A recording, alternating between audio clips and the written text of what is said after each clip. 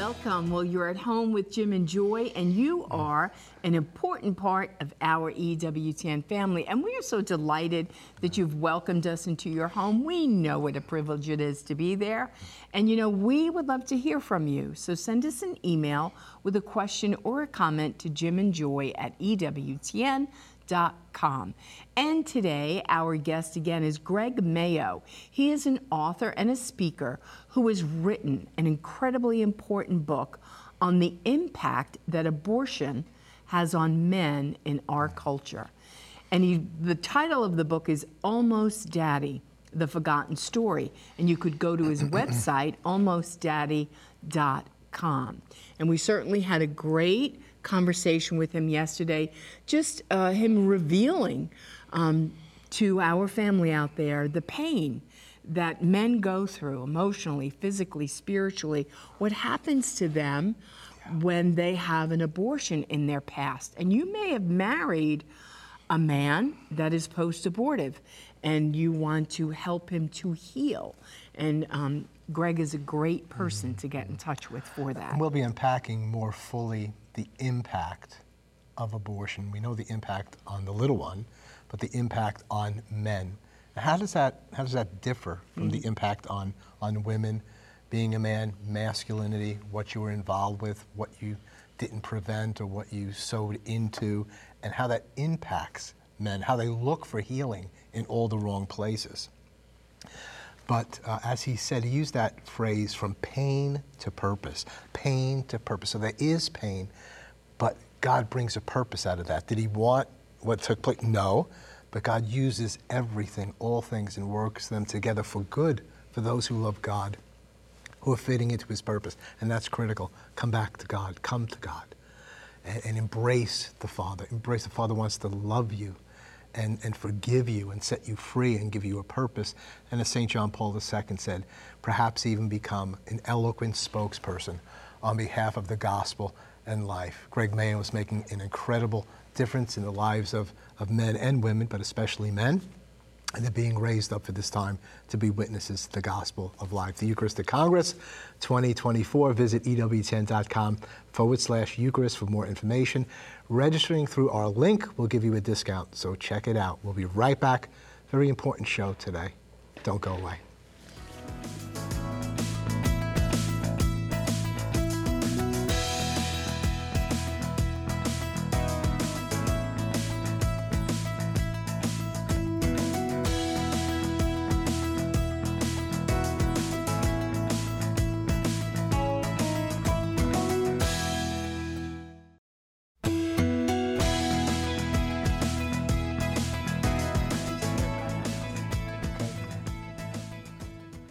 Welcome back. We are at home with Jim and Joy, and today our guest again is Greg Mayo.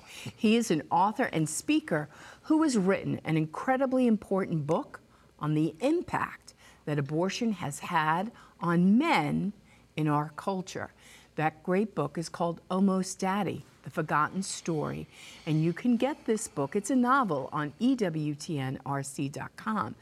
And Greg has also worked with the 12-Step program in the healing ministry and incorporating that with abortion. So he's also worked and written on that. But also you've done white papers research with support after abortion, and you found a lot of information on the effect of men in our culture. So support after abortion, I'm sorry, Vic, commissioned this study? Correct. Okay. Gotcha. And it was conducted by Shepherd Research out of Oklahoma City.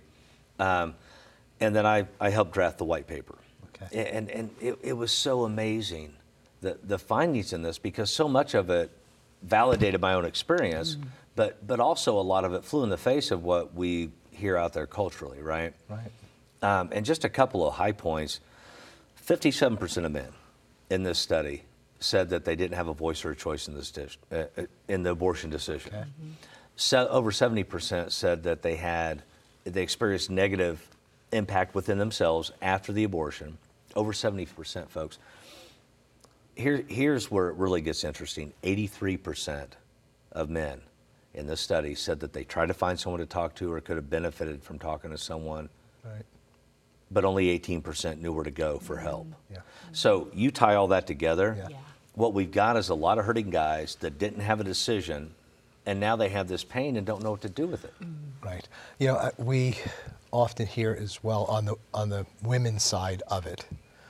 If I had one person that I could have spoken to and that would have walked me through my crisis pregnancy, if I knew the resources or whatever, at least this is what they say, I think I would have chosen differently. I didn't have like one person, you know, that I was dealing with. That's what you're saying with the men as well. You know, there's no, where do I go? Who do I speak with? Who can I share with about this? But let's speak a little bit more about the impact. So, I mean, that's a word, it's a catch-all word. Yeah. And I guess I keep thinking, because we deal more with women than men, myself included, so you're a challenge to me to deal more with men, post-abortive men.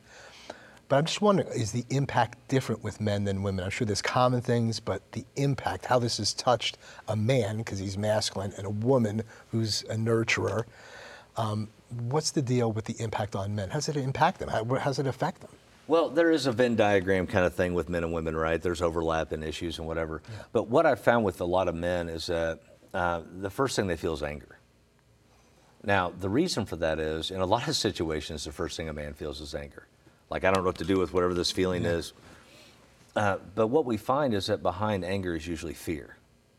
And then the fear, where does that come from? Fear comes from shame.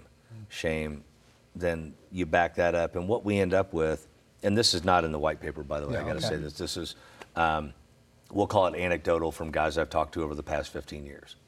But the first and foremost job of any man is to what? Protect his family, right? So whether you initially thought the abortion was a good idea, whether you fought against it, whether you didn't know till after it was done, it matters not. What matters is your child died, and you didn't do anything to stop it. And so that brings with it shame. And we understand the difference between healthy shame and toxic shame, right? Healthy shame is I did bad. Toxic shame is I am bad.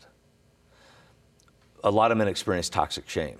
Toxic shame leads to acting out behaviors. We talked about that a little bit yesterday. You feel guilty for what you did, so you do it again to cover up the feeling of shame, and then and it becomes a self-perpetuating cycle. And so guys turn to addictive behaviors, sometimes substance abuse. And here was one that was really startling with guys I've talked to. A lot of times there follows after an abortion experience sexual dysfunctions, serial sexual relationships, porn addiction. And a lot of people think, well, wait a minute, you experienced abortion, let's say you argued against it. Why would you then act out sexually? Well, it's simple, it's something I can control. That's what guys say to me over and over. It's something I can control. Yes, I understand pornography is not real. But in my mind, and these are guys that have experienced healing and understand how to talk about it, but they say, in my mind, I can control what's going on. If I only date somebody for a day or a week or a month or whatever, then I can keep that distance so I can't get hurt again. She can't have an abortion. She can't, because she's gone already.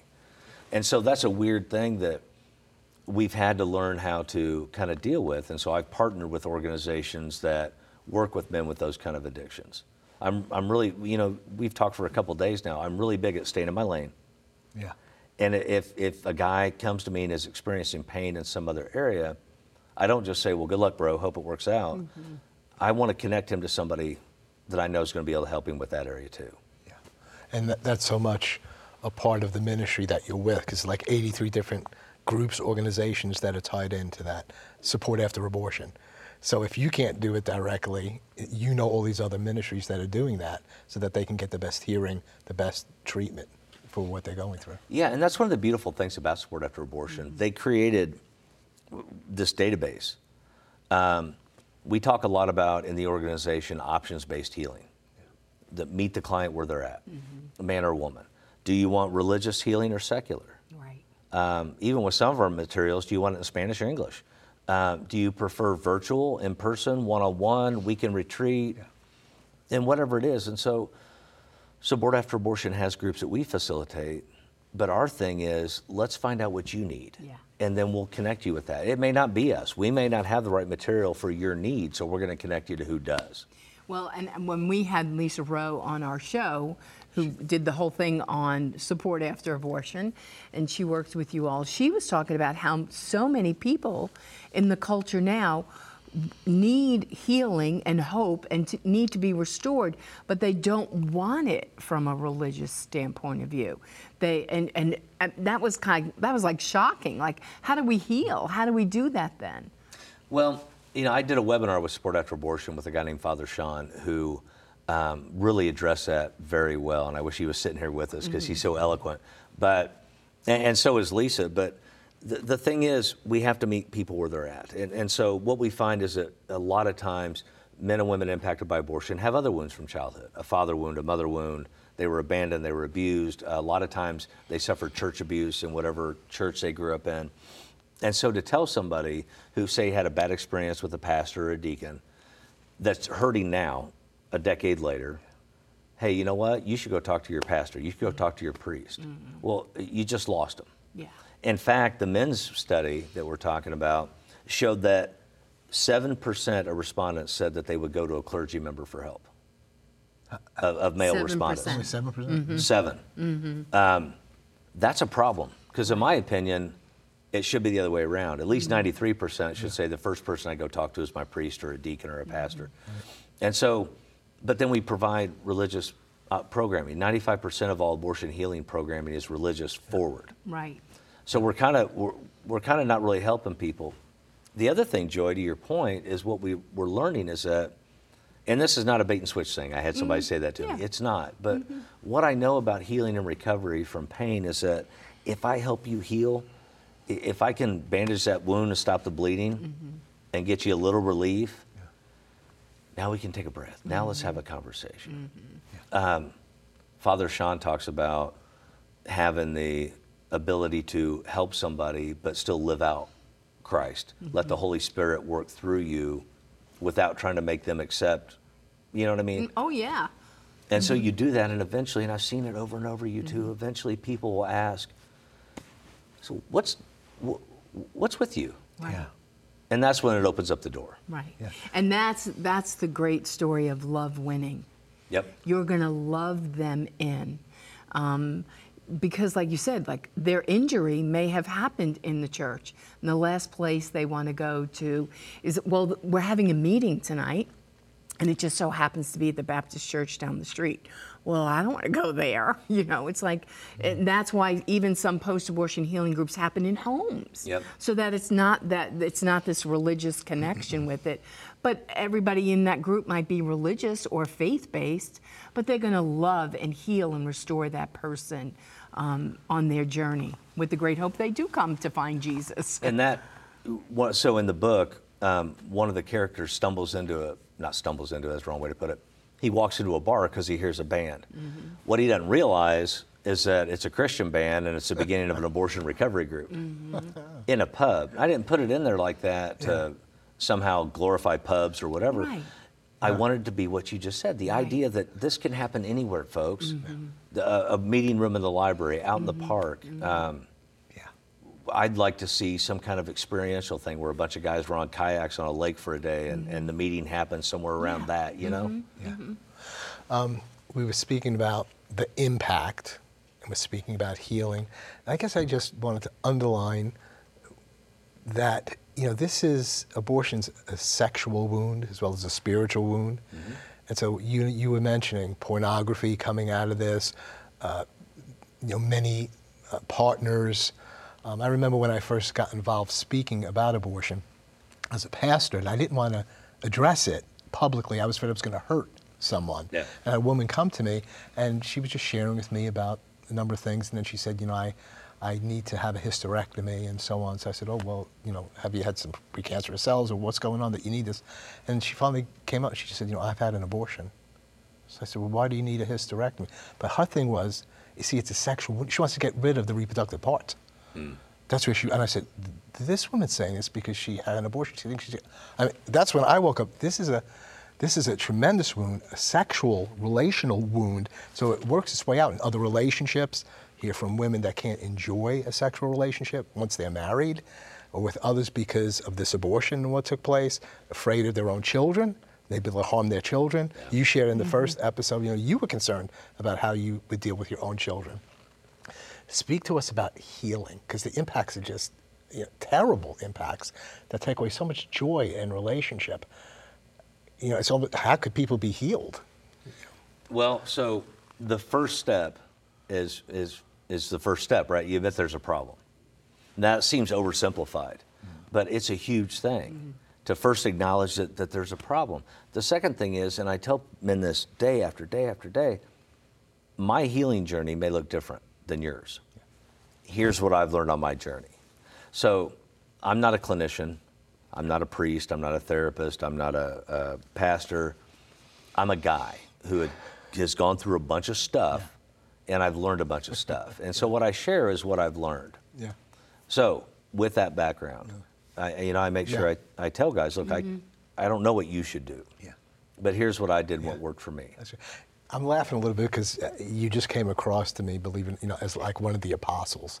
Because they're like, we're just regular guys. I mean, we're fishermen. And we met this guy, Jesus, and we had a lot of stuff, but, we're being healed. This is my testimony. This is what happened. So yeah, you're not a clinician, you're not whatever. I've been touched in a particular way to find healing from this pain and purpose in and through it. And, it's funny, when I wrote my first novel, I told my dad, I said, nobody's going to read this. He said, why not? And at the time, I was a carpenter. Okay. And I said, well, I'm just a carpenter, Dad. He said, you're a carpenter that likes to fish. Jesus likes that kind of guy, Yeah. But yeah, finding healing is, for me, you can't do better than calling Support After Abortion's helpline or going to their website, supportafterabortion.com. You can live chat with somebody, and our volunteers are trained to ask the right questions to help you find the right solution. And the other thing is, and this is the most important thing for guys, because I see it over and over, Jim, you can probably speak to this too with dudes. They open up that wound and they share something about it, and then something in them goes, close that quick, walk away. So keeping them engaged, which is why we talk about getting them plugged in early. For clinicians, for clergy, for whomever, at the organization we talk about the 4 steps when encountering somebody that's been impacted by abortion.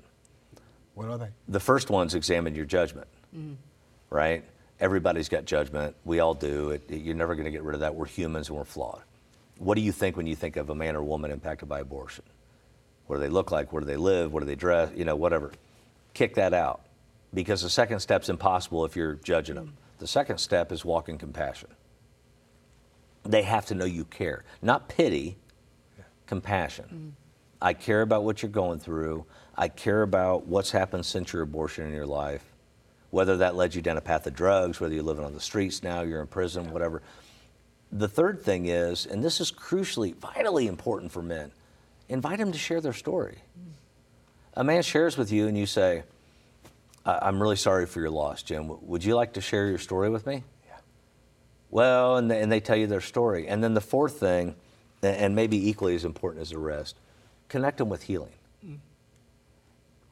Don't heal them. I'm not saying that. Some guys misinterpret that. No. I can't heal anybody. What I can do is connect you to somebody that can. And to do that, I have to be compassionate enough, non-judgmental enough. I have to really listen to your story to understand what it is you need. And then you got to know the resources. That's the key. Okay, we're going to take a break at this point and hold you over for the final segment. This is just so very, very helpful. Almost Daddy, The Forgotten Story is the novel. Go to www.ewtnrc.com to get the book, almostdaddy.com for Greg's website. So we'll be right back. Plenty more to come. Don't go away.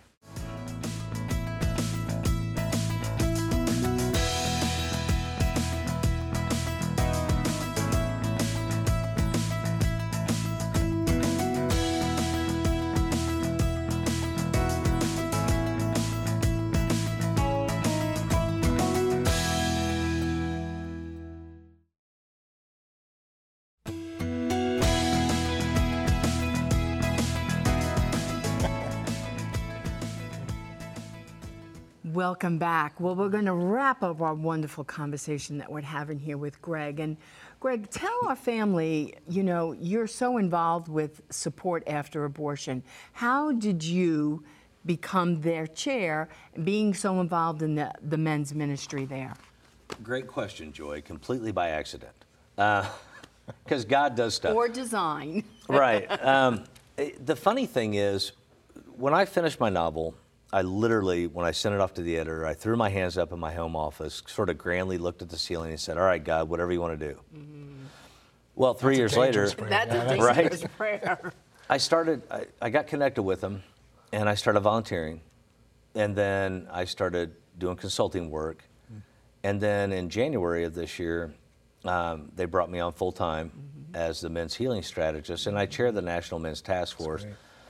But I'll be honest with you guys, if you would have said 3 years ago, hey, you know what, 3 years from now, you're going to be a full-time nonprofit worker, and da-da-da-da-da, I would have said, okay, who are you?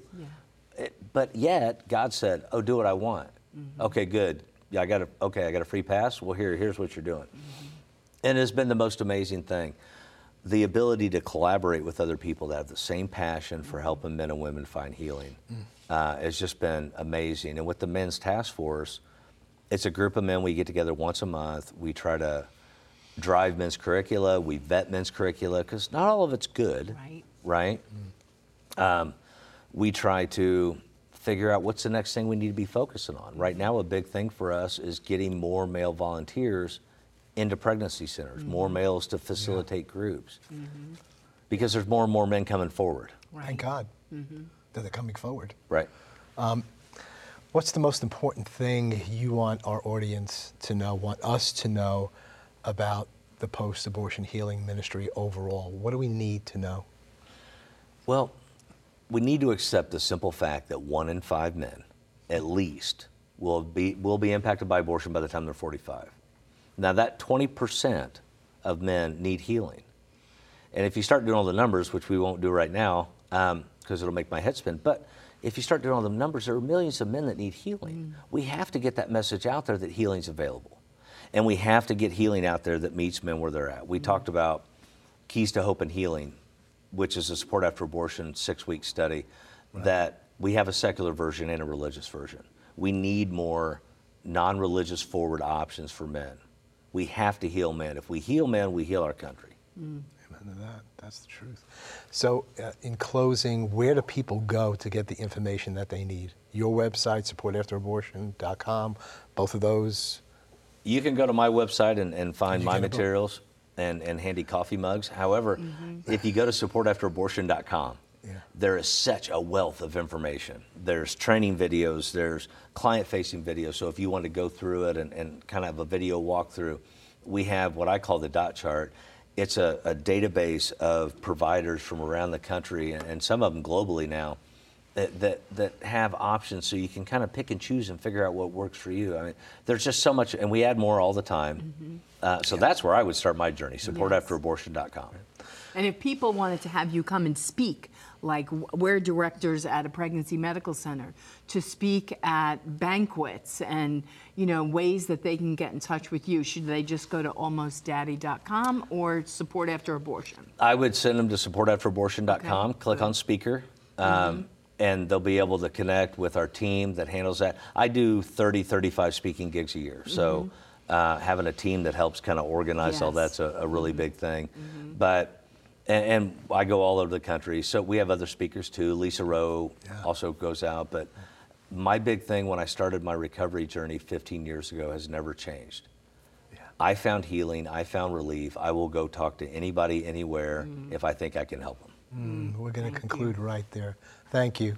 You are a gift to the church by God's grace and by God's mercy. Thank you for your witness in verbal form, written form, and we look forward to seeing, or maybe a movie or something like that.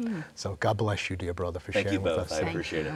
It's Almost Daddy, the forgotten story, available at EWTNRC.com. Greg's website, again, is almostdaddy.com and supportafterabortion.com, right? Yes. So that's the other site, critical. We want you to know the resources. If you're directly needing them, or if you know somebody else that could benefit by them, and that's part of the most important thing, is that people just don't know that there's such help available. So we thank you for being with us today. All together, we will build a new culture of life, marriage, and the family, and Jesus Christ and his church will prevail. Bye now.